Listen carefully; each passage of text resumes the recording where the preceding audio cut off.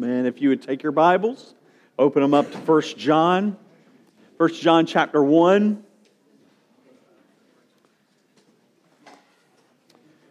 We'll be looking at verses 5 through, 1 John verse 5 through to 2, actually. We're going to begin by reading 5 through 10. So that's where we'll begin this morning. So I want to start out with this question for you. Whatever became of sin? Whatever became of sin? The famed psychologist Carl Menninger posed this question to the world actually 47 years ago. I want you to think about that. 47 years ago, he wrote this. I want you to think about it. The word sin, which seems to have disappeared, was a proud word. It was once a strong word, an ominous word, a serious word. It described a central point in every civilized human being's life plan and lifestyle. But the word went away. It has almost disappeared. The word along with the notion. Why? Doesn't anyone sin anymore? Doesn't anyone believe in sin? As a medical professional, Menninger warned that should the perception of sin become eliminated from open cultural discourse, any hope or thought of a moral society would inevitably vanish. While we would not agree with every aspect or assertion of remedies offered by Menninger, he has observed something very keenly, hasn't he? He's observed something very interesting. As a matter of fact, I have found, I've been using within my Mac, I've been using the voice kind of recognition tools a little bit more, and I'll talk to my computer and everything, and every time I say sin, it writes the word sinned. And I've tried to say it in many different ways, Conrad, like 11. You know, I've tried to say it in many different ways, and it still will write it as sinned. And I have to correct it. It drives me nuts. So even the Mac has disappeared from Mac, hasn't it? Our culture, we see it there. We kind of see the idea there. But sadly, many who profess to be Christians are mixed up and unsure about this word sin. So as we come to our text today, St. John is going to offer us some truth about the issues of sin. Much of what he writes in this letter is to contradict false teachers who were unsettling the original readers of this epistle. In this text, he highlights 3 claims made by these teachers to help the church understand sin and just those things in this world. So as we go through them, what you will see is there is nothing new under the sun. There's not. It will help us too. It will set the record straight for us in terms of how we need to view sin in light of these teachers. And it'll communicate to us the beauty and the glory of the gospel all the more. So let's pray as we think about this text. And as we dive in, let's have open and gracious hearts to hear from the Lord. Would you pray with me? Father, thank you for your word. Thank you that it is a light unto our path. And I ask that you would use it this morning to penetrate the darkness of our own hearts. Lord, show us the reality of our own sin and the beauty of the grace of the Lord Jesus Christ. We thank you. In His name we pray. Amen. So hear what John has to say. 1 John chapter 1, verse 5. This is the message that we have heard from Him and proclaimed to you, that God is light, and in Him there is no darkness at all. If we say we have fellowship with Him while we walk in darkness, we lie and do not practice the truth. But if we walk in the light as He is in the light, we have fellowship with one another. And the blood of Jesus, His Son, cleanses us from all sin. If we say we have no sin, we deceive ourselves, and the truth is not in us. If we confess our sins, He is faithful and just to forgive us our sins and to cleanse us from all unrighteousness. If we say we have not sinned, we make Him a liar, and His word is not in us. This is the reading of God's holy word.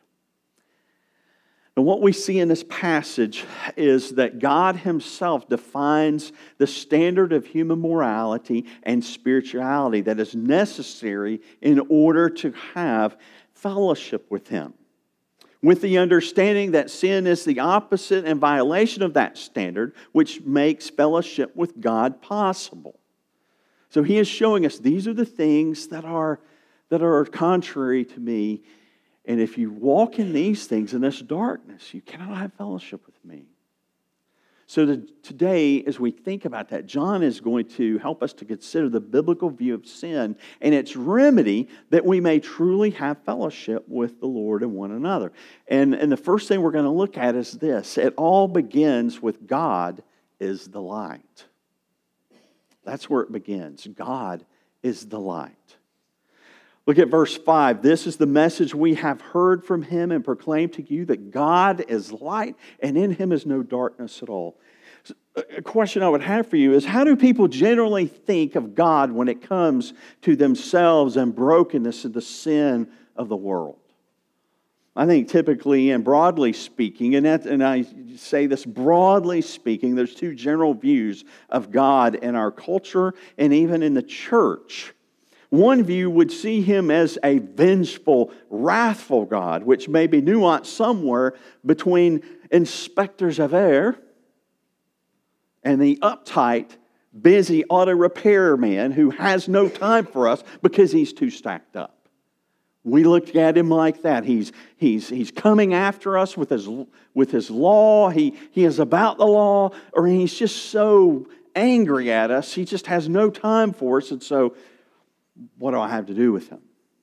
On the other hand, I think people view God to be a loving God, perhaps a laid-back God. The nuances here are somewhere between a cosmic party God, maybe a God who lives on Maui and it's just hanging loose and He's hanging out and it's all good, man, or somewhere on the beaches of California. He wants us to join the party and have a good time because, hey, I love you, it's all right, it's all good. Or maybe we look at Him somewhere in the nuance of a grandfatherly figure who always overlooks our sins and issues. The real question is, however, how does God reveal Himself to us in light of our sin? How does He do that? When it comes to the fundamental reality of who we are as human beings, in the situation we find ourselves in this world, it's important that we always, always, always begin with God. Especially the essence of God and how He reveals Himself to us. So let me give you an example of this, okay? Peter Barnes frames it this way. Many professing evangelicals today think that the first thing they need to tell the world about God is that His very nature is love, that He loves everybody equally, and that we need to respond to that love by inviting Jesus into our hearts.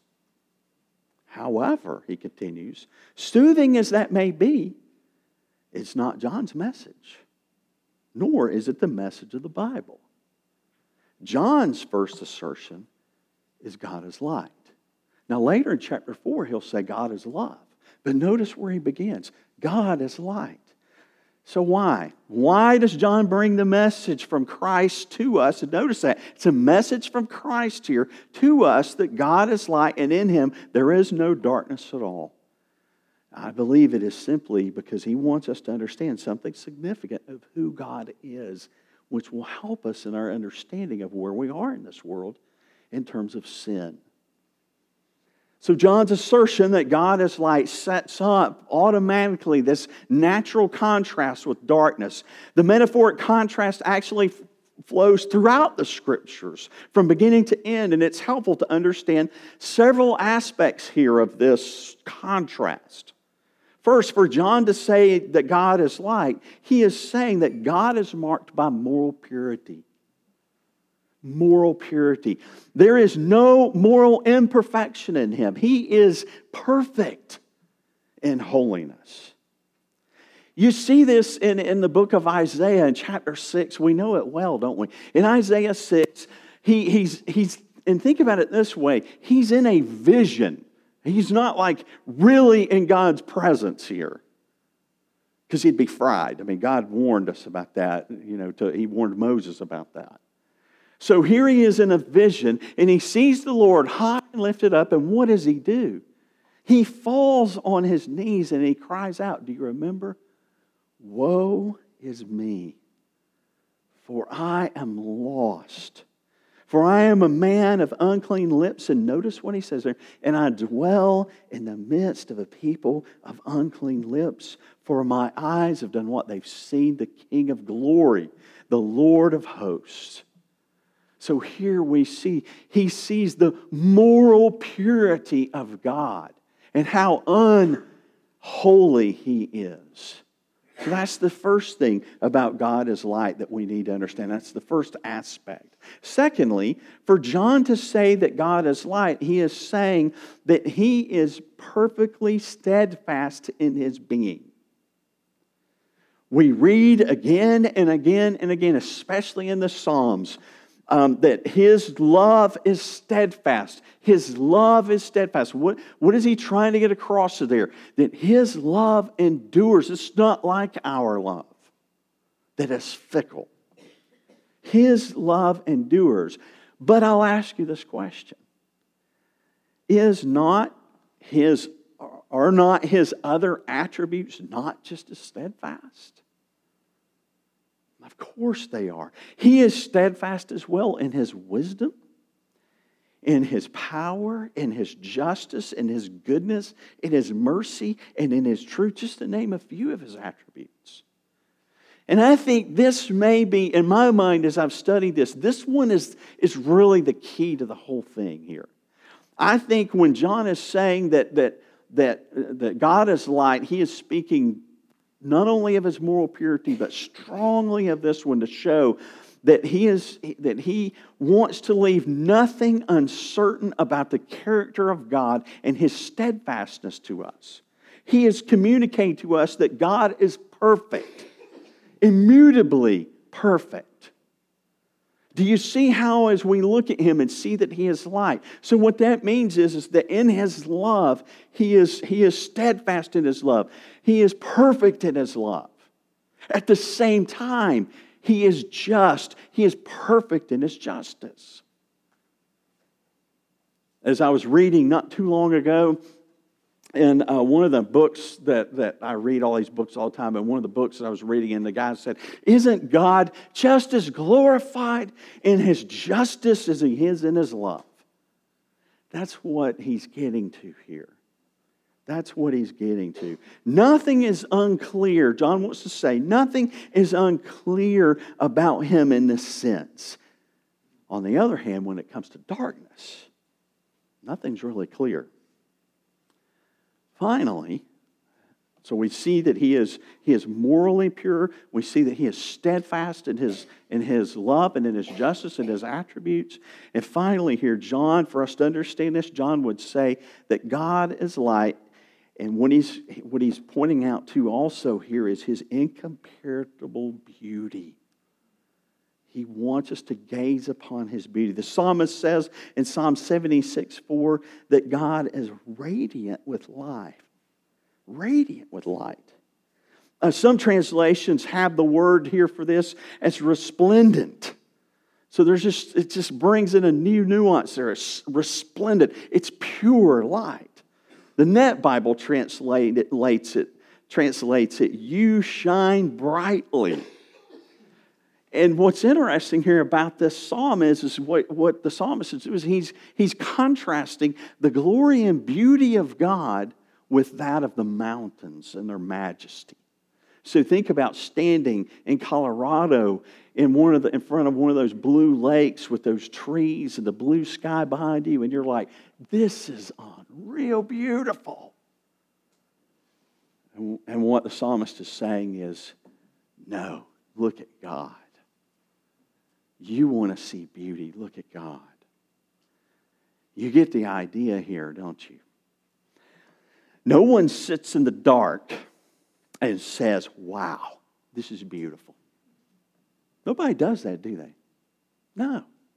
Maybe you've been on a plane. I know I've traveled at night quite often, and as I'm flying through the sky, it's all dark except, the cabin they even have turned down low, and if you try to look outside, you can't see a thing, especially if it's, a really dark night and cloudy and that type of thing, it's even difficult to kind of see the stars, and as you're coming down, you might see, like way out in the distance, this beautiful city lit up.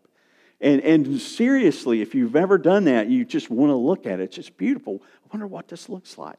I still remember flying into Dallas my first time. It was evening, and Chris and I were flying together, and we went around, and there the city is below us. And I was like, wow, it's just so beautiful. Or maybe you think about Christmas lights. All of a sudden it's drab, and it's now it's even, October? I mean, people are just what they are, but it's October, it's going into November, and it's just looking all drab and everything, and then all of a sudden, poof, there's lights everywhere. And they just sing really to the glory of God. They light up the place. And then after Christmas, they start slowly coming down, and you're like, it's kind of turning into just same old again. Or maybe you'd have looked at the stars at night. You've looked at a fire in the darkness of a forest. As beautiful as created light can be, there is nothing in comparison to the glorious and wondrous beauty of God who is light. Now, the important thing to grasp here as we think about God as light is that in these three aspects of God's lightness, moral purity, steadfast in essence, and in beauty, the light cannot coexist with the darkness. We know that just by when we walk in a room and you turn on the light, poof, darkness and light do not coexist together. What we will consider in light, no pun intended, of this truth is false teaching that prevails in our day, as well as that did in John's day. So as we're going through this, as we look at these sin issues, I want you to be thinking the whole time about the glory of God, the light of God, the beauty of God, the steadfastness of God, the moral purity of God. So let's go through our second point. Let's get to what these people say. What sin really looks like with the light turned on. 3 false views of understanding sin, verses 6 through 10. The first false view that John confronts here in verse 6 states it this way. If we say we have fellowship with Him while we walk in darkness, we lie and do not practice the truth. That is, it's possible to have fellowship with God, to know Him as Savior and Lord, to continue habitually walking in darkness, right? No, he says, no. Don't believe it. That's what the false teachers are saying, but don't believe it. It's not true, nor is it safe. The issue John is denouncing is that of refusing to accept the light God has given in the revelation of the Word, but instead preferring the darkness of one's own way. If you refuse to set your life in harmony with God's will, you can't claim to have fellowship with Him. Or as John Stott says, religion without morality is illusion. On the contrary, we are to be walking in the light. Not walking in our own way, but walking in the light. In the New Testament, walking in the light is directly related to following Jesus. He said, I am the light of the world, and he who follows me shall not walk in darkness, but have the light of life. And so to walk is to live one's life in the direction of God by following the Son. The word indicates progress. Walking is related to growth. It is taking steps toward Christian, biblical, Christ-centered, value-minded maturity. Look, Jesus came to cleanse us from our sins and to deliver us from our sins, not to leave us contentedly in them. And I know for sure that I won't say the culture, I'll say the Christian culture communicates so often the opposite of this. It says, just come as you are. Just come as you are. But Jesus never tells us He's going to leave us where we are. As a matter of fact, from everything we read in this passage, He can't. It's impossible for Him to do that. And so the question is, for us, is this: will we live our lives resolved towards God? We talk about reading the Scriptures. We talk about getting God's Word in our heart. As we do that, that light exposes our hearts. It points us to Him. It points us to His redemption. It points us to His glory and His beauty. And so will we be resolved to live towards God? Is your desire to grow in grace? Do you long to be godly and to be holy? Are you unhappy in your sin because you know that it is displeasing to God and it destroys fellowship with Him and with others? Is sin something that you cannot rest in, that you cannot be satisfied in, but you long to please Him in the way you live? This is not sinless perfection. It is walking in the light. It's being Godward. It's being God-focused. Sometimes it's about a correction. Why? Because, just admit it, sometimes we can't even see the sin in our own hearts. Maybe a brother or sister points it out to us. Maybe we're reading a book or we're having a quiet time or something of that nature, and all of a sudden we're like, that's a really deep sin. What is made clear here in verse 7 is that if we walk in the light, God has made provision to purify us from whatever sin would otherwise damage our fellowship with Him or with one another. That we can trust in, that we can hope in. The second view that John confronts is on the other side of the perspective. Look at verse 8. In verse 8, he says, if we say we have no sin, we deceive ourselves and the truth is not in us. You know, I want you to think about it. This is truly astonishing. These false teachers were saying that they didn't even have any sin. Interestingly, the Greek suggests here an active rejection of the truth rather than just a simple misconception. In other words, they were really pressing this issue.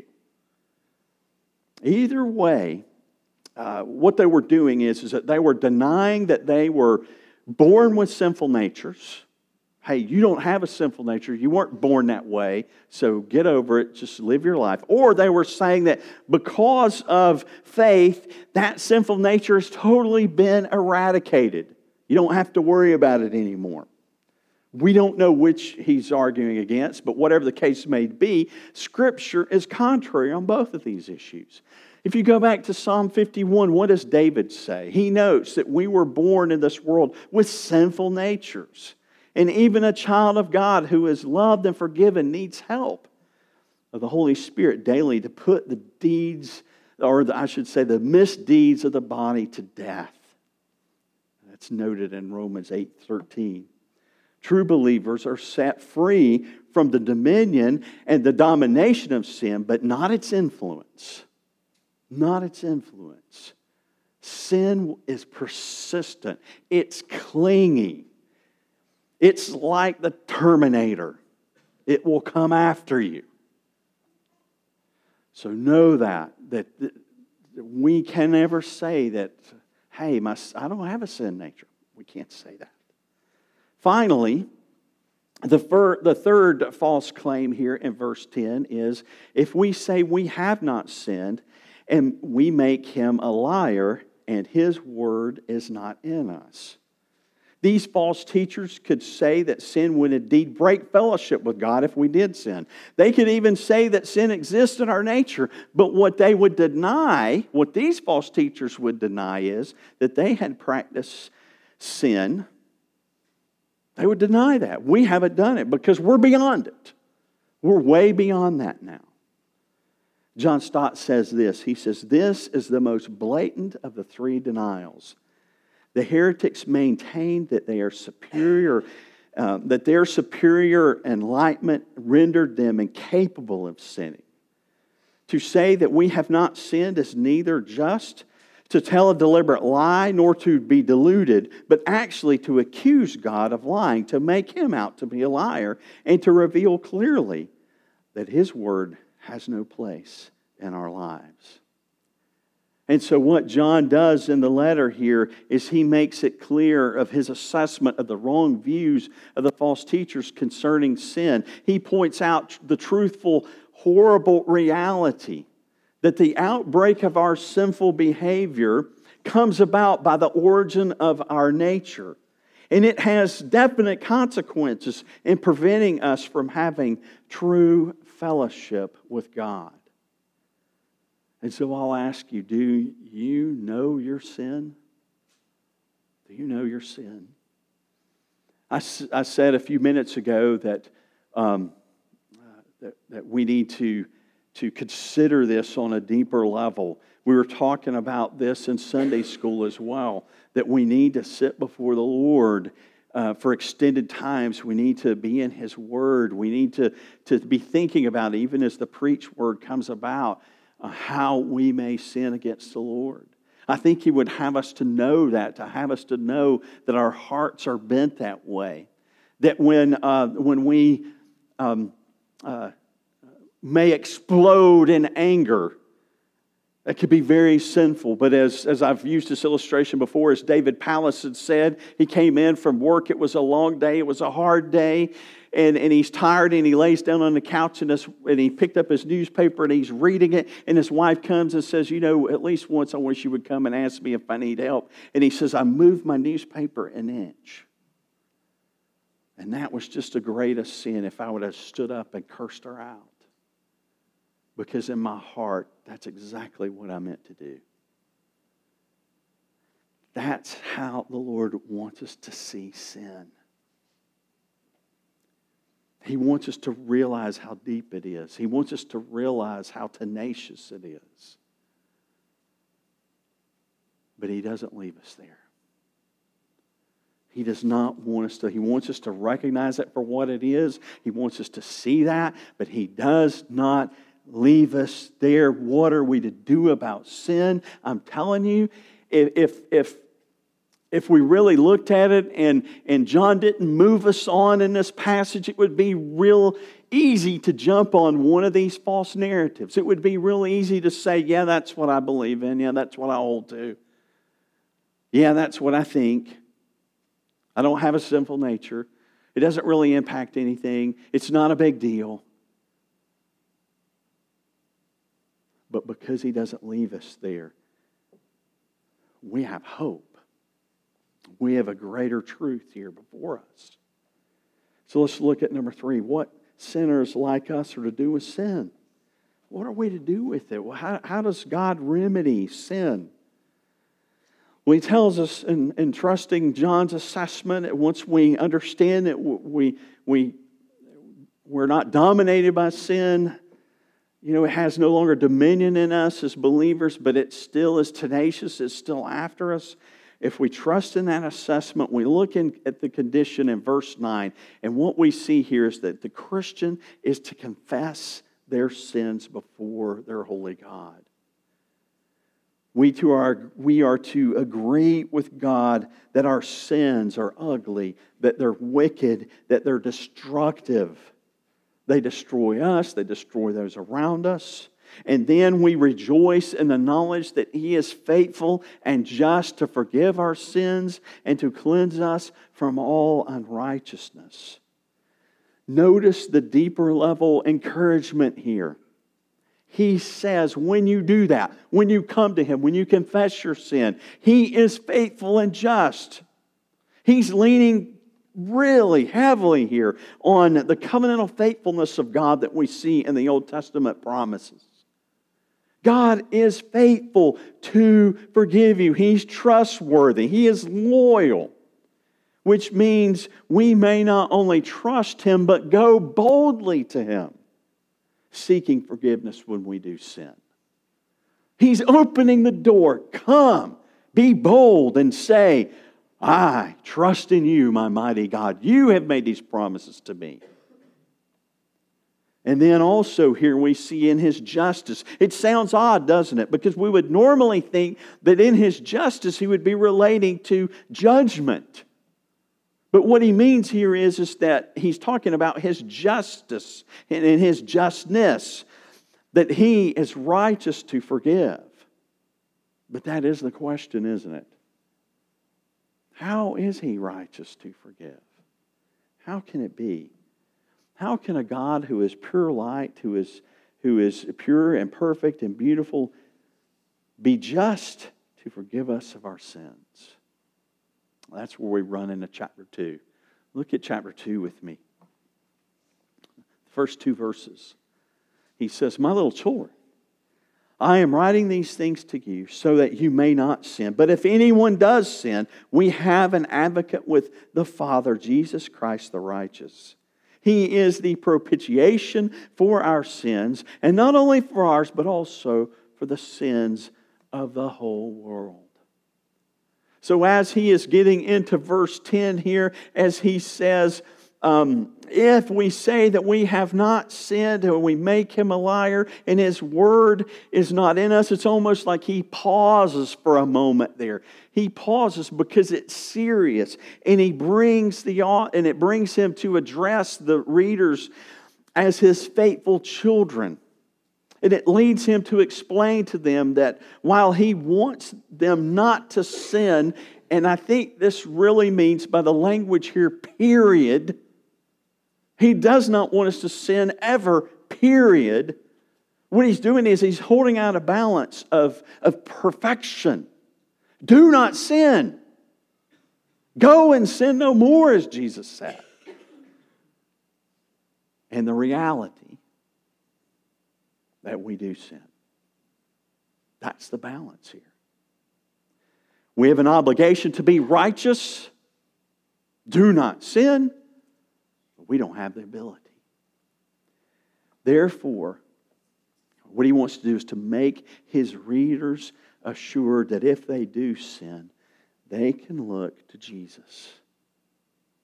If we do sin. Notice He doesn't say when. But if you do sin, that it just points us again. He wants us to be reminded of that perfection, that obligation. If we do sin, we can look to Jesus. Christ is righteous. For in Him there is no sin. Christ's life was characterized by perfect obedience to the Father. We cannot plead our own righteousness before a holy God. But we can plead the righteousness of Christ Jesus, who fulfilled the law for us. You see, God just hasn't swept our sins, under the rug. He's not just some grandfatherly figure that overlooks it all and says, oh, well, you can't help yourself. It's okay. I forgive you. He doesn't do that. They're too serious for that. It's infinitely serious.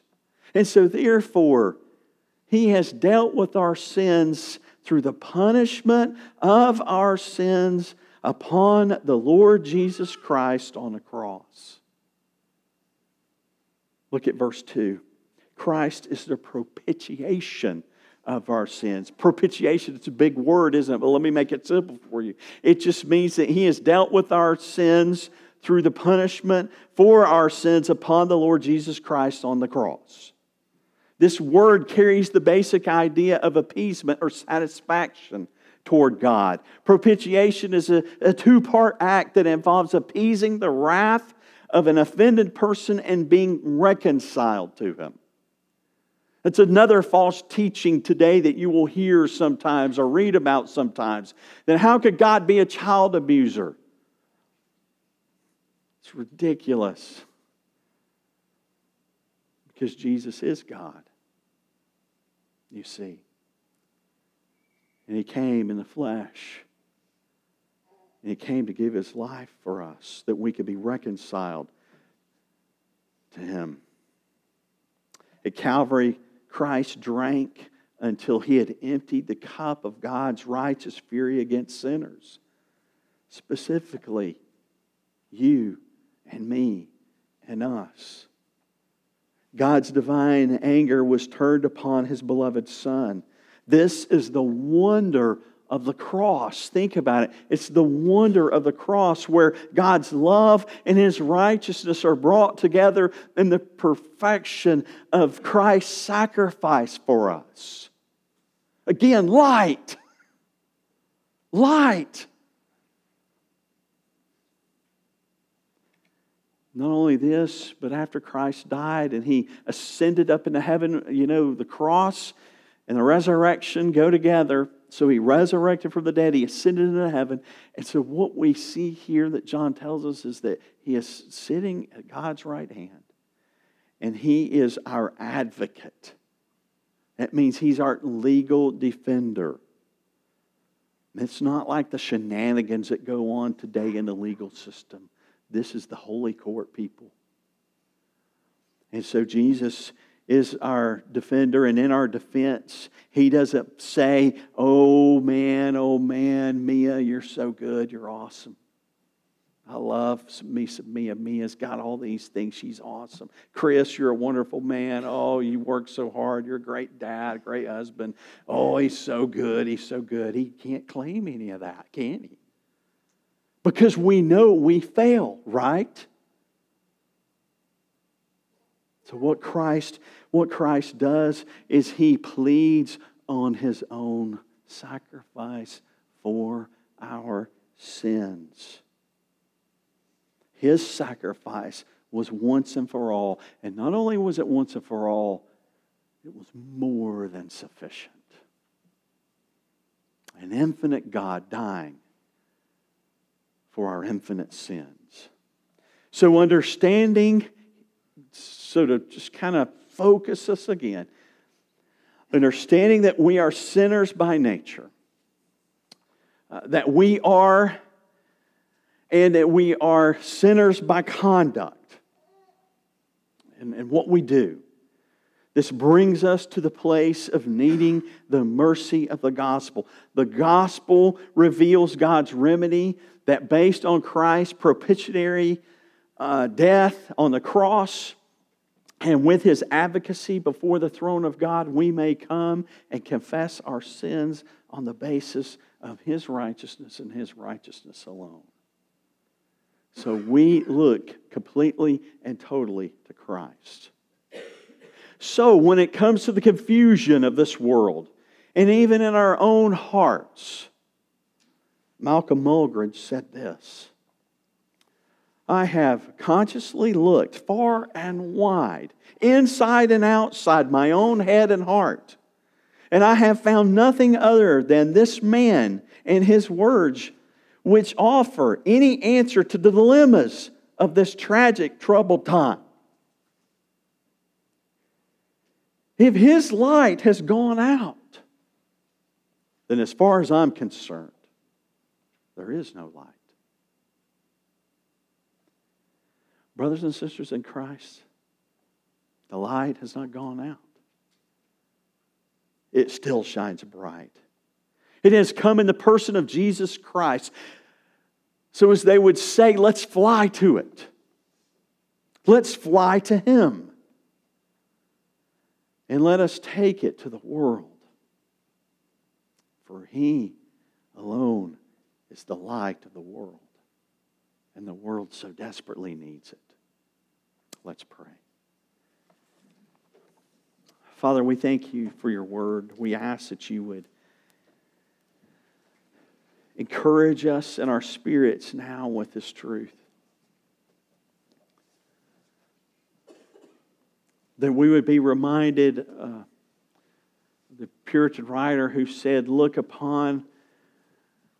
we look upon our own sin, let us gaze at Christ 10,000 times.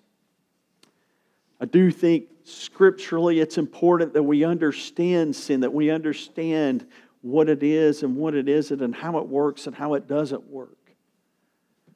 That we really and truly take the time to look into our own hearts we have an opportunity each week in our service to think about what we have done during the week and how it may be repulsive to you, how it may cause you shame. And yet, Lord, as we do that, we need to turn and look at Christ 10,000 times. We may need to go correct a wrong. We may need to go ask for forgiveness. We may need to change our ways.